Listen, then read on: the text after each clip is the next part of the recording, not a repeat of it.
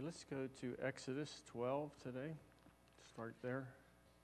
Exodus 12, verse 38, or 37. Then the children of Israel journeyed from Ramses to Succoth. Now, this is when they come out of Egypt. About 600,000 men on foot besides children. And verse 38 says, a mixed multitude went up with them also, and flocks and herds, and a great deal of livestock. And I want to draw your attention to this phrase, the mixed multitude went up with them. And if you start to really look at this, you can't really get an exact meaning of exactly what it means as far as who the mixed multitude were.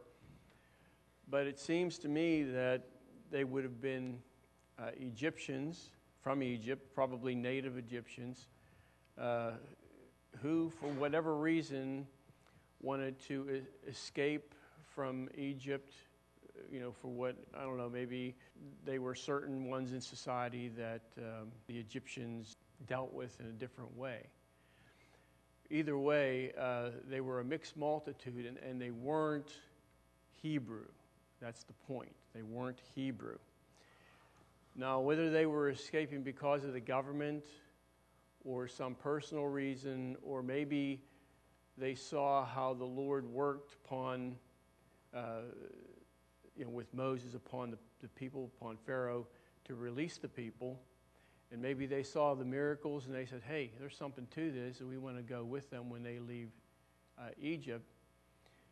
And so here you have them. They're out in the wilderness, and they have the mixed multitude here. Now, in Leviticus 24, one of the problems is that the mixed multitude here is going to influence the people. Now, it says here in Hebrews that they could not enter in. We know they didn't enter into the promised land. They were in the wilderness, but they could not enter into the promised land because of unbelief. And unbelief, of course, is an individual thing, but just like anything else, people can be influenced. And we'll see here one of the influences of the mixed multitude. It shows us in Leviticus what happened, one incident. And of course, I don't believe this was just an isolated thing, that there were other things that went on, because they did not hold to the same God that the Israelites did. They did not look to the Lord as being the one who, is our God. Now, there's a verse somewhere in the Old Testament that it says that the Amorite, I think it's the Amorite, and the Moabite were not to enter into the congregation up to the 10th generation. But we do see, for example, Ruth, who was a Moabitess from Moab. She came in and became actually part of the lineage of Christ. So what was the difference here? The difference was that Ruth was justified by faith, or you could say that Ruth believed in the God of Naomi, and she made him, God, her God. And so that changes her now from being a Moabitess to being a part of those who believed in God, the Jews. So in this is chapter 24, verse 10. Now the son of an Israelite woman, and here's the key to this here, whose father was an Egyptian. So there was a mixed marriage here between an Israelite woman and an Egyptian man. Now the son of an Israelite woman whose father was an Egyptian went out among the children of Israel, and this Israelite woman's son and a man of Israel fought each other in the camp. And the Israelite woman's son blasphemed the name of the Lord and cursed. And so they brought him to Moses. His mother's name was Shelomith, the daughter of Dibri of the tribe of Dan. Then they put him in custody and so on. So the influence here was most likely from the Egyptian father, the ungodly father, who had given, so to speak, his values to his son. And he's called here the son of this Egyptian man, Egyptian father. But the point is, this was a mixture, just like you see the mixed multitude that we looked at the first scripture in Exodus. And there was a difference, and there was an influence upon the people. There was an influence upon the people, and it was not a good influence. So in Exodus 12, back where we were before, Exodus 12, verse 43. And the Lord said to Moses and Aaron, "This is the ordinance of the Passover. No foreigner shall eat it." So the foreigner would be those who were not Israelite, but they had certain rules pertaining to the foreigners that were among them. They had dealing with the circumcision, and here the Passover, they could not partake of the Passover. So there was a division here among the people because the people were not of pure stock. Or you could say that there was a mixture because of what they believed and how they viewed things. And this is something that's not just limited to Exodus and Leviticus and various places in the Old Testament, which we're going to look at some of those.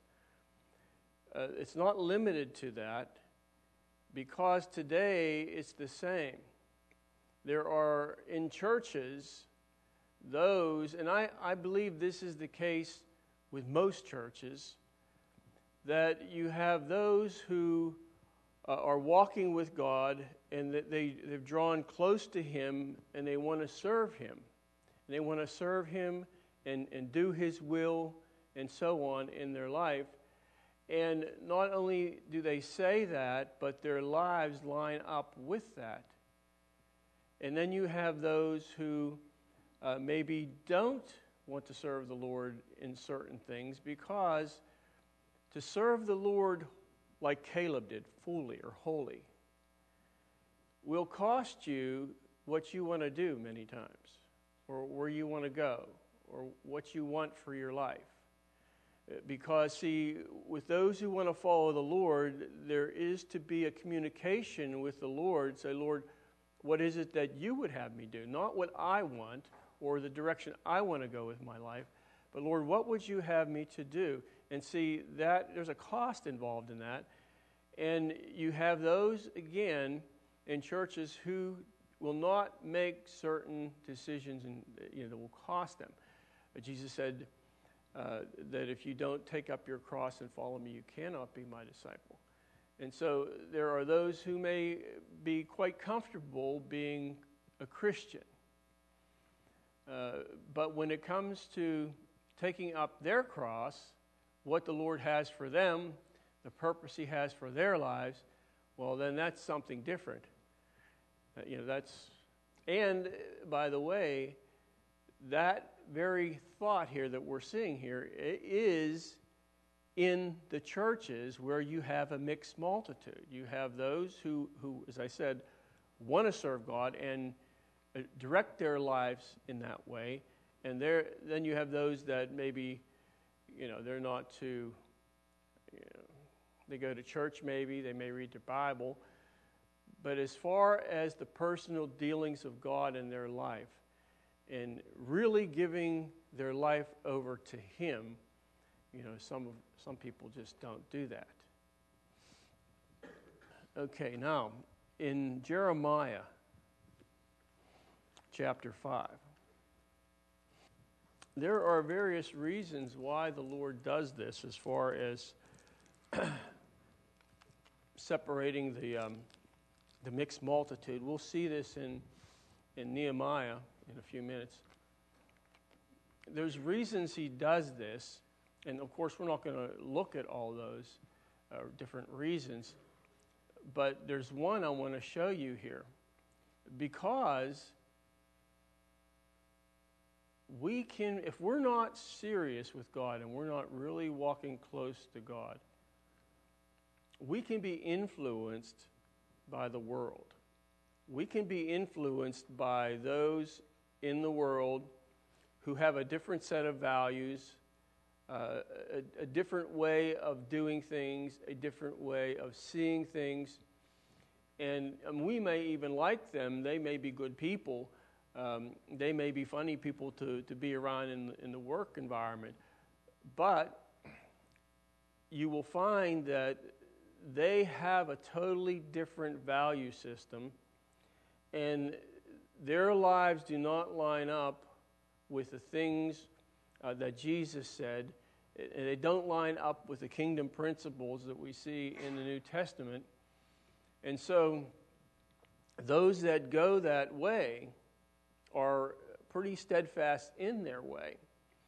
And if you run into someone, for example, at work, they may be extremely strong-willed. And they influence, you can see it sometimes, they will influence other people around them in a certain way. But see, we're not to be influenced by anybody. We're to be influenced by the Spirit of God, the working of the Holy Spirit within us. That's to be our main influence in our life. Not people at work, not people in our neighborhood, and so forth. You know, it's not to be that. Now, one of the reasons the Lord wants this separation is seen here in Jeremiah. Jeremiah 5, verse 19. And it will be when you say, why does the Lord our God do all these things to us? Now remember, Jeremiah was a prophet. The Lord raised him up to warn the nation of Judah that if they continued to move in their own will, in their own way, and to continually sin against God, and they wouldn't repent, that God would bring the Babylonians in. And Jeremiah says this in various places throughout the book, that the Babylonians would come in and would take them captive to Babylon. But we know that the people didn't believe that.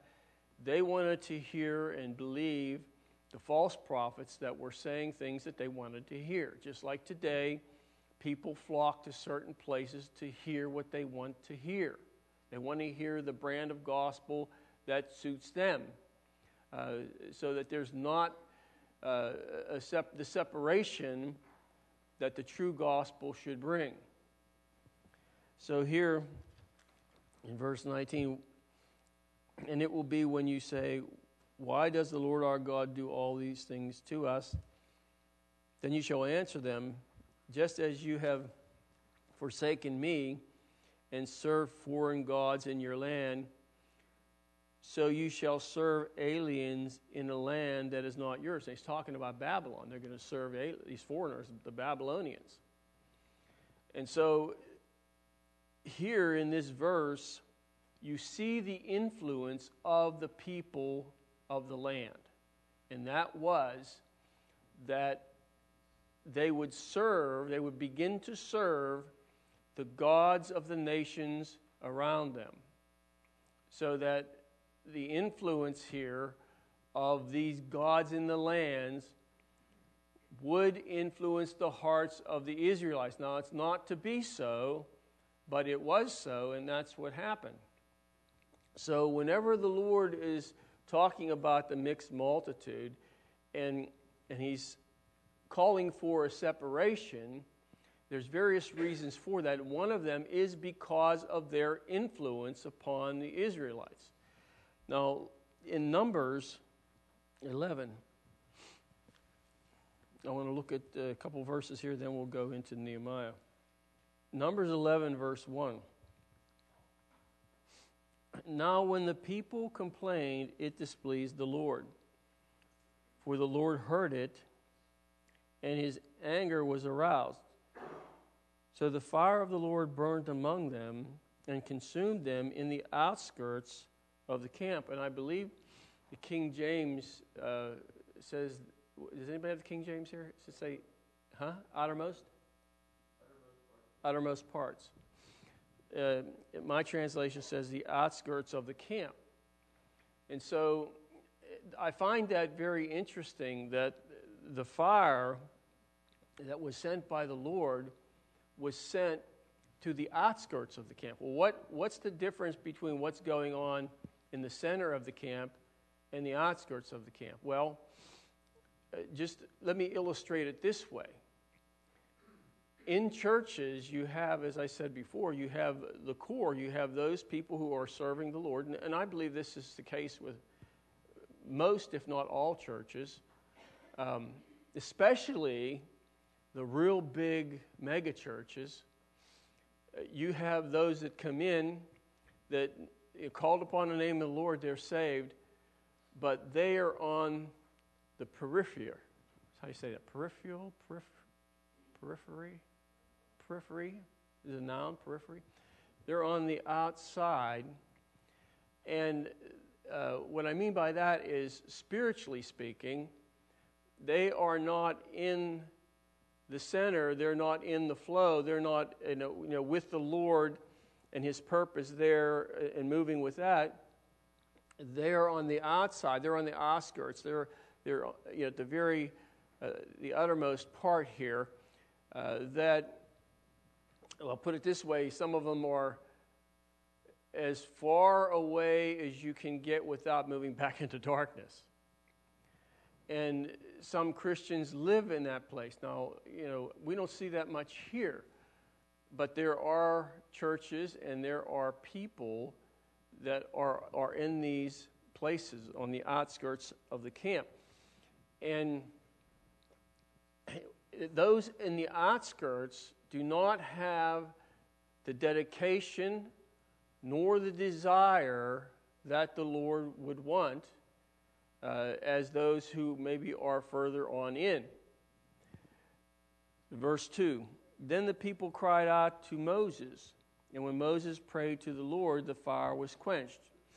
So he called the name of the place Taberah, because the fire of the Lord had burnt among them. Now here, this is the interesting part. Now, after that, the mixed multitude who were among them yielded to intense craving, or they yielded to their desire for what they wanted. Somebody else have another translation. What does it say? They fell a-lusting. Okay. They yielded to their own desires, and that is falling away. Okay. Now here's the point here. Look at this. Now the mixed multitude who were among them yielded to intense craving, so the children of Israel also wept again and said, "Who will give us meat to eat?" So the mixed multitude here became a negative influence upon the children of Israel, just like others can have a negative influence upon you. You know that's true. You get in the right environment, and if you're not, standing strong for the Lord, and you're not going to, so to speak, walk in that straight and narrow path, you may see that influence come, and you may see that influence deal negatively with others around. And so the mixed multitude here, because of their desire, because of their lust, because of their craving, they move a certain way, and the Israelites follow right after it. Just like they did many times in the Old Testament, they followed after their gods. Solomon, as we know, had many wives, and he took wives of the country around, and his wives led him down a different path. And he ended up serving their gods. And the Lord says, I believe, in several places, but the one place is where the Ten Commandments are written, where he says, you should not have any graven image before me or among you. He said, and then he goes on and he says, because I am a jealous God. See, the Lord wants the heart of his people. And that particular thought there goes beyond the church setting. So you say, well, I come to church and I serve the Lord. This, I am a jealous God doesn't really pertain to me, pertain to them. But see, we can go after other things in the world, whatever that may be. It could be a hobby, it could be anything. And then we go after that, and that takes up a certain place in our heart that now the Lord is knocked out of number one in our heart and life, and now this other thing has all of our attention, or most of our attention, and the Lord's kind of like over here. Well, he says, I'm a jealous God. It applies to that too, not just here in Exodus. So he wants you and myself to serve him. He does not want anything in your heart and life, in my heart and life, to be placed in a position that he is to be placed in. That's called an idol. Okay, let's go to Nehemiah. So there's a danger in the mixed multitude. It's dangerous. Now, Nehemiah 13, now you know the setting for this, right? They're taken into Babylon, everybody from Judah. They served, I think, 70 years in Babylon. And now, the whole government has changed. The Babylonians are defeated. And I think it's the Medo-Persians.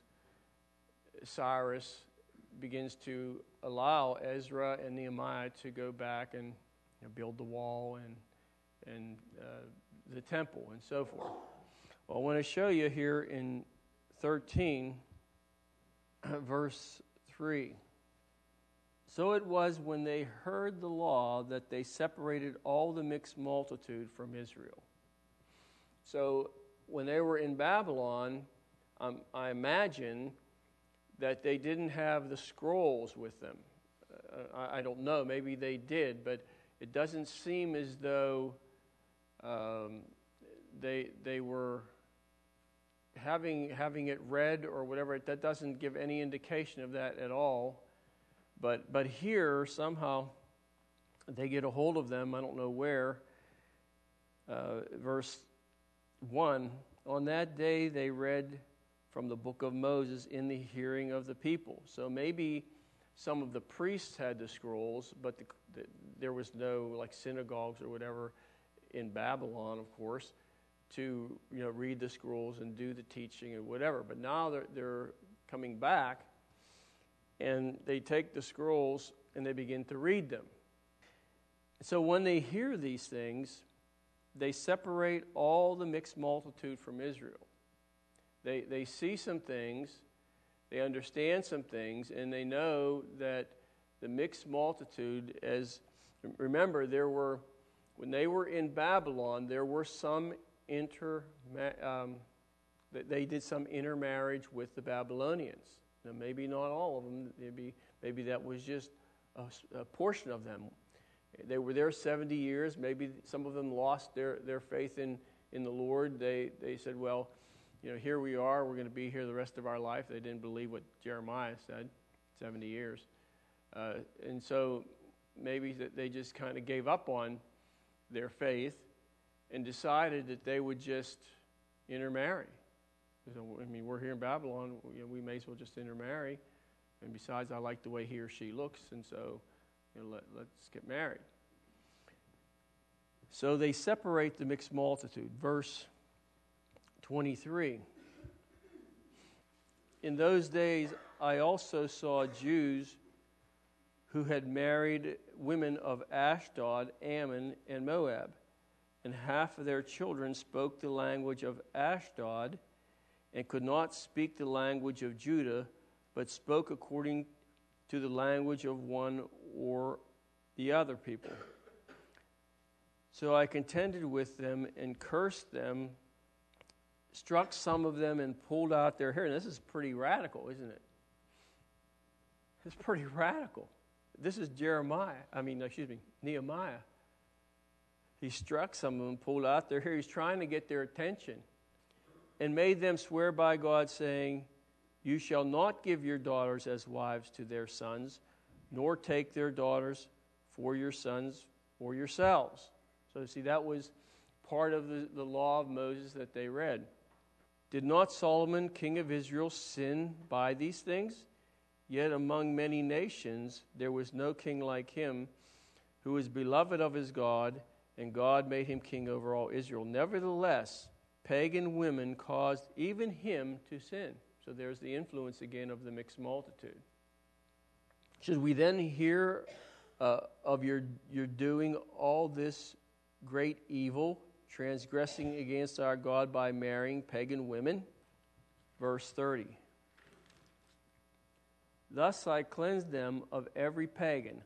I also assigned duties to the priest and the Levites, each to his service. So he cleansed them, or he caused a separation between them and the pagan women or whatever, men.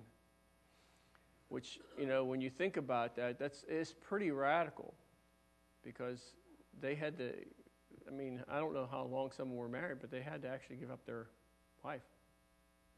That's what I'm reading here. He said, no, this is not right.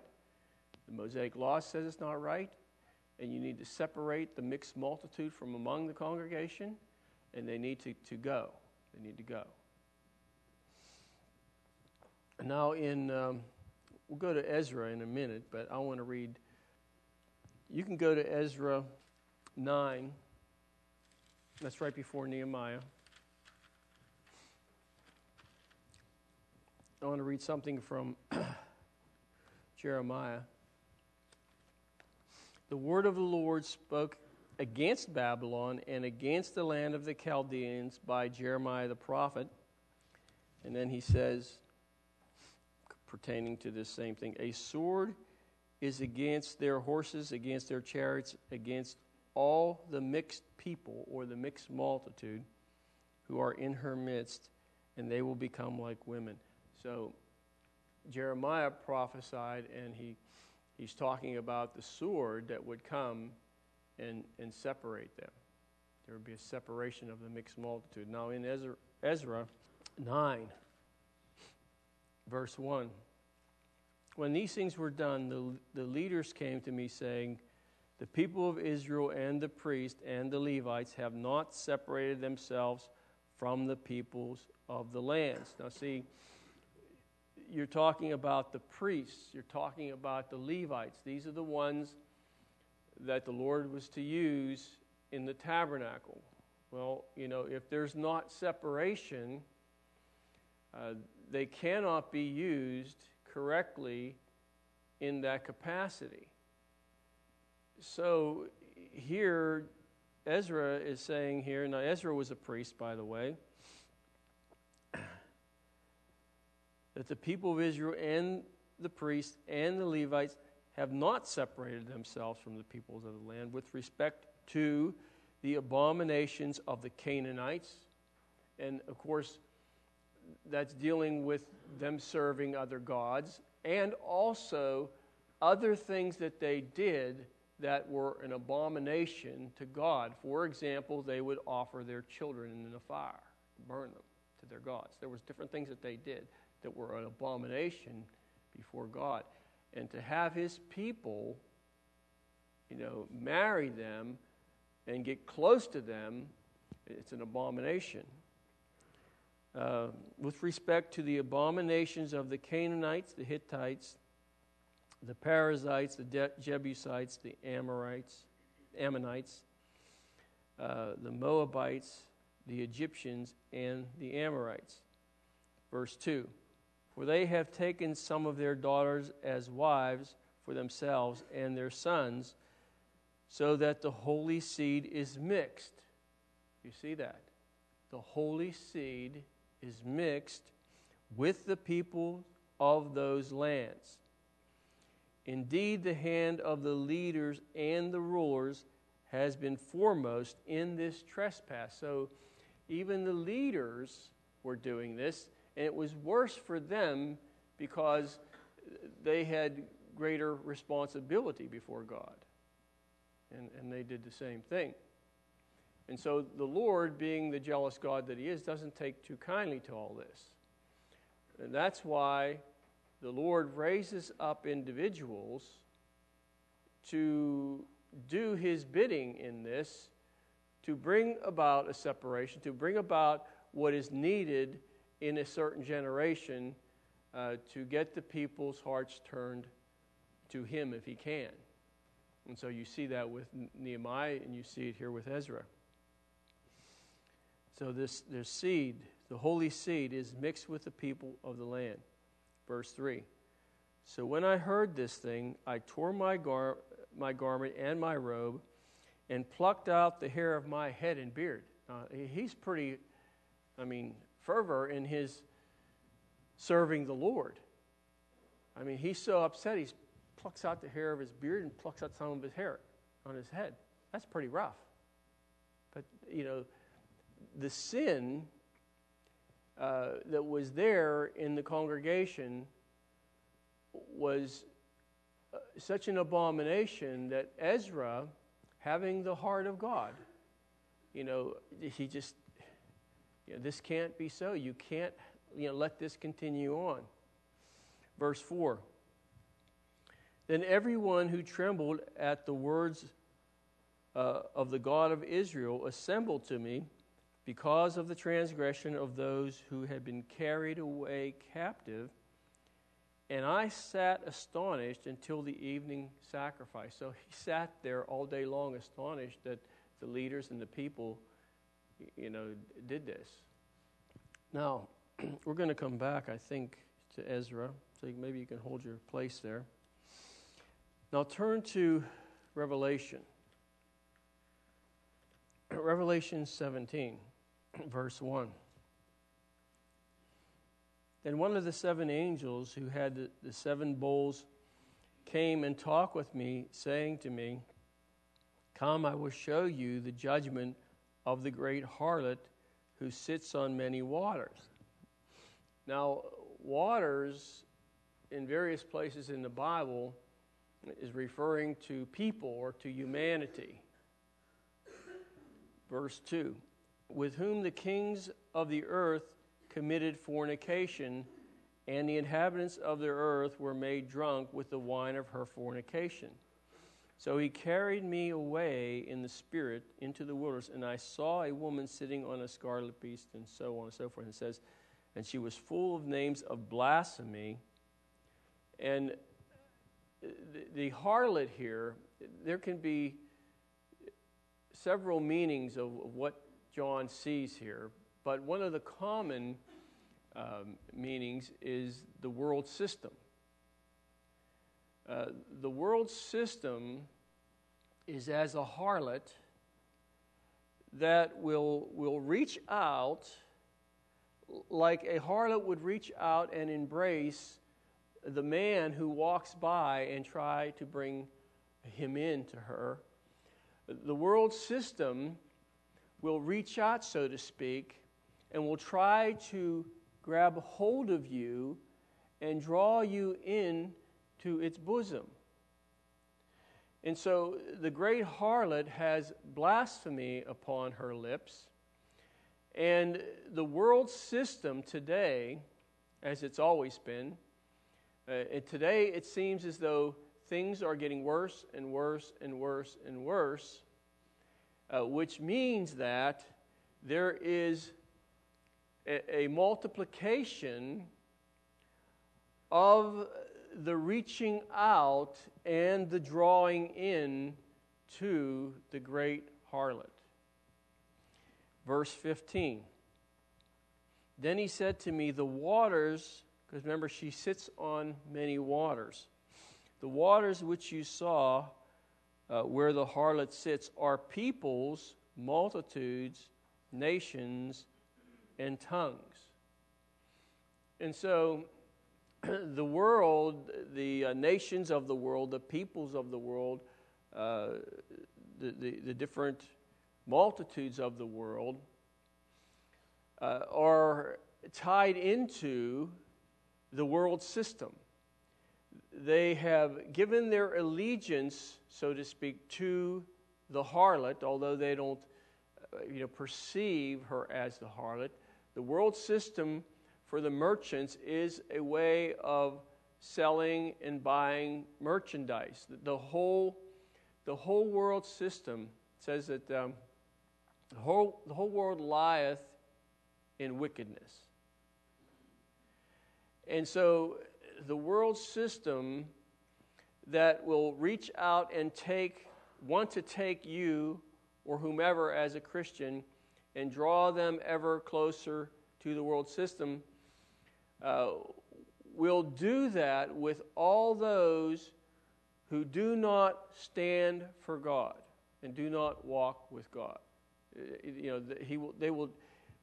The harlot will draw them closer and closer and closer to the outer area, to the outskirts, hopefully to draw them across the line, wherever that would be, back into the world. And that has happened with Christians where they had one time served the Lord, but they have gone their own way, and the harlot has got its tentacles into them and drawn them back to their old way of living, their old lifestyle, no longer to be with the Lord.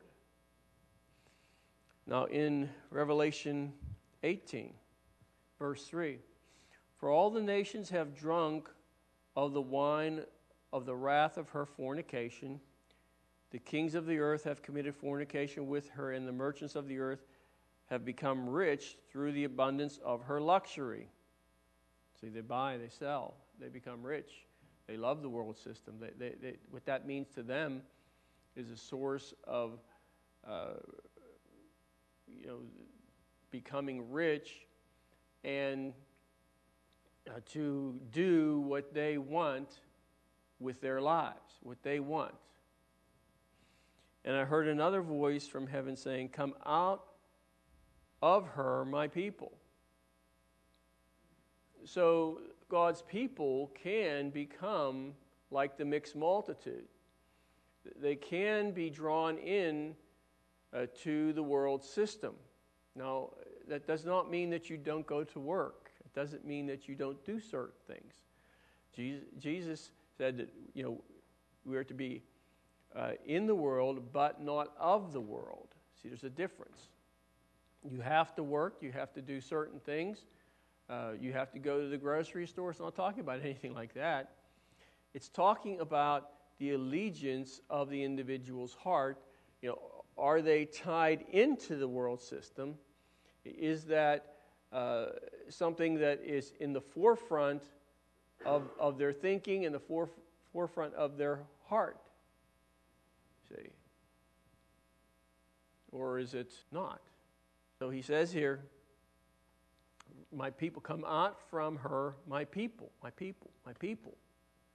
So obviously, there are some of his people that are tied into the world.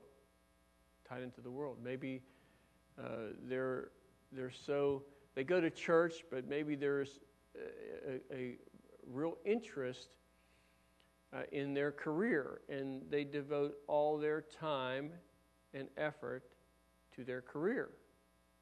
It's not just a job.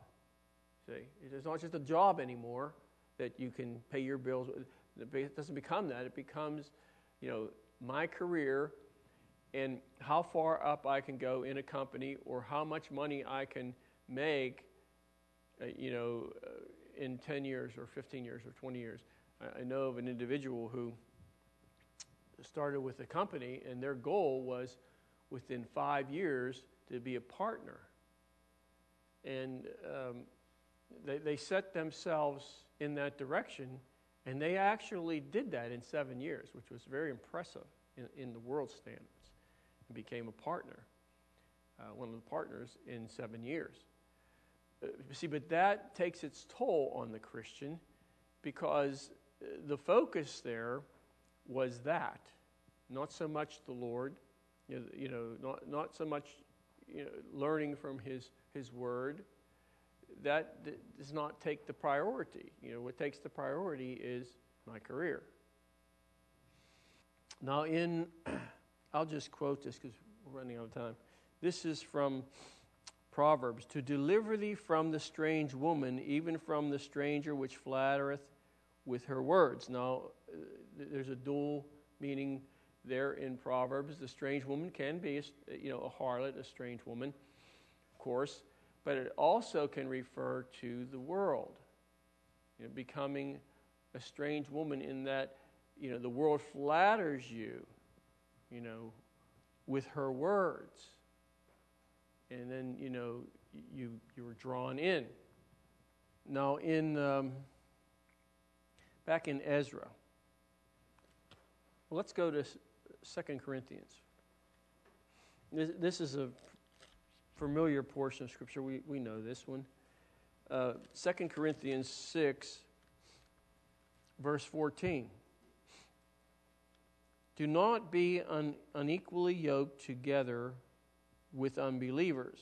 Do you know that unequally yoked together, that is a present participle. So that means that presently, continually, a person can be drawn into this where they are unequally yoked. He says, do not be unequally yoked together with unbelievers, for what fellowship has righteousness with lawlessness?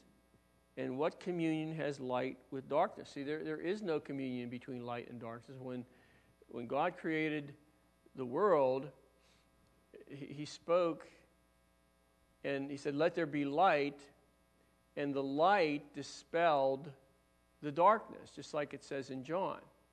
So there is no middle ground with light and darkness. You go into a room and it's dark. When you turn on the light, the darkness is dispelled. There's like no in between there.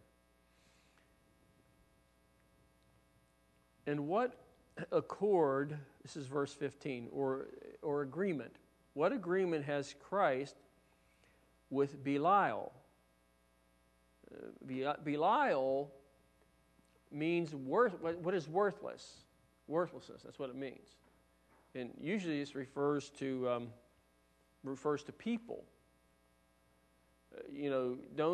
Don't be yoked with those whose life is worthless because they are not, their hearts are not pointed toward the Lord. What agreement, what fellowship are you going to have with them? See, you can't have, the light cannot have fellowship with the darkness. What agreement can you have with worthlessness? Well, we can do things as Christians that the Lord can say, that's totally worthless. Why are you even doing that? So there is to be, by the leading of the Spirit of God, a separation in our lives.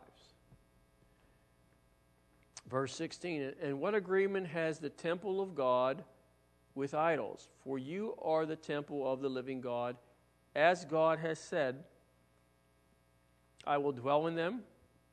Now, this is quite something. I will dwell in them and walk, my version says, among them, but the preposition there can mean among, it can mean with, it can mean in, or all of them. I will dwell in them, I will walk in them. How is the Lord going to walk in you? How's the Lord going to walk in you? Well, see, you do His will and purpose for your life. See? So he has a specific purpose for you, whatever that may be. And as you do that purpose, he walks in you. He's walking in you to fulfill that purpose. I will dwell in them. I will walk in them. I will be their God, and they shall be my people. Therefore, come out from among them, and be separate. That is, it's an active voice, which means that you have something to do. Active voice means that the subject, you come out from among them, you perform the action, whatever that action may be, whatever separation that must be performed by you, that action you have to do. And it also is an imperative, which is command. He commands us.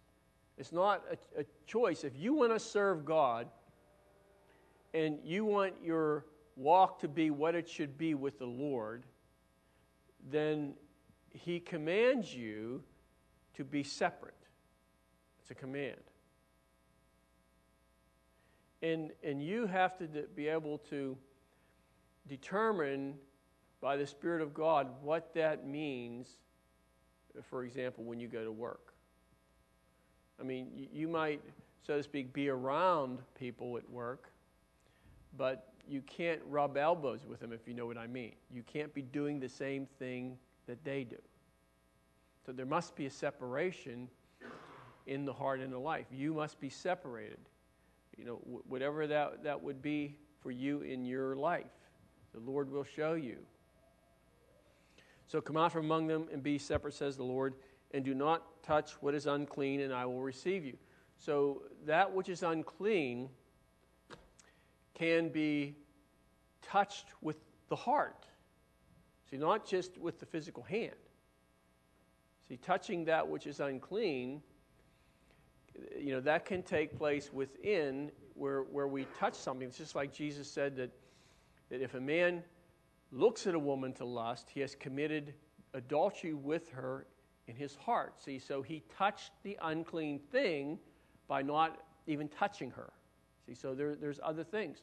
You can touch things without a physical touching. You can touch them with your heart. Now, in Ezra 6, I had a couple more verses I wanted to get to, but we don't have enough time. Just read these two. Ezra 6:21. Then the children of Israel who had returned from the captivity ate together with all who had separated themselves from the filth of the nations of the land in order to seek the Lord God of Israel. See, that was the purpose behind the separation there. The purpose behind it is there. You can see that. In order to seek the Lord God of Israel. They separated themselves. That's the reason. And then in chapter 10, verse 11. Now therefore, make confession to the Lord God of your fathers and do his will. Separate yourselves from the peoples of the land and from the pagan wives or from the world system. See, make confession to the Lord God of the Father to do his will. To do his will. And so the Lord is interested in our separation. He's interested in our hearts and our lives being separated from the world because he is a jealous God. And he wants our hearts. And he wants us to serve him and not place anything in our hearts above him. And that, being what it should be in our lives, will bring the blessing of God in your life. Will bring the blessing of God to you. And so the Lord, he has these things that he tells us to do, and it's always for our benefit. It's always to do something special for you. That's why he says these things. Not, that you can't do this, you can't do that. It's not about that. It's about the blessings, as he says in Deuteronomy, so that the blessing would overtake you. going to come from behind you. You don't even know it's coming. There it comes, there it comes, there it comes. And there, boom, it overtakes you. And you're looking, the Lord has blessed your life, and you say, wow, this has really been something. I look back on my life from years ago whenever I was not a Christian. When I first became a Christian, I did not really realize, how the Lord could bless my life. And, walking with Him for, some years now, I look back and I can see the different ways that the Lord has intervened and He has done certain things. And so your separation, and I'll stop with this, your separation will bring the blessing of God to you. Amen.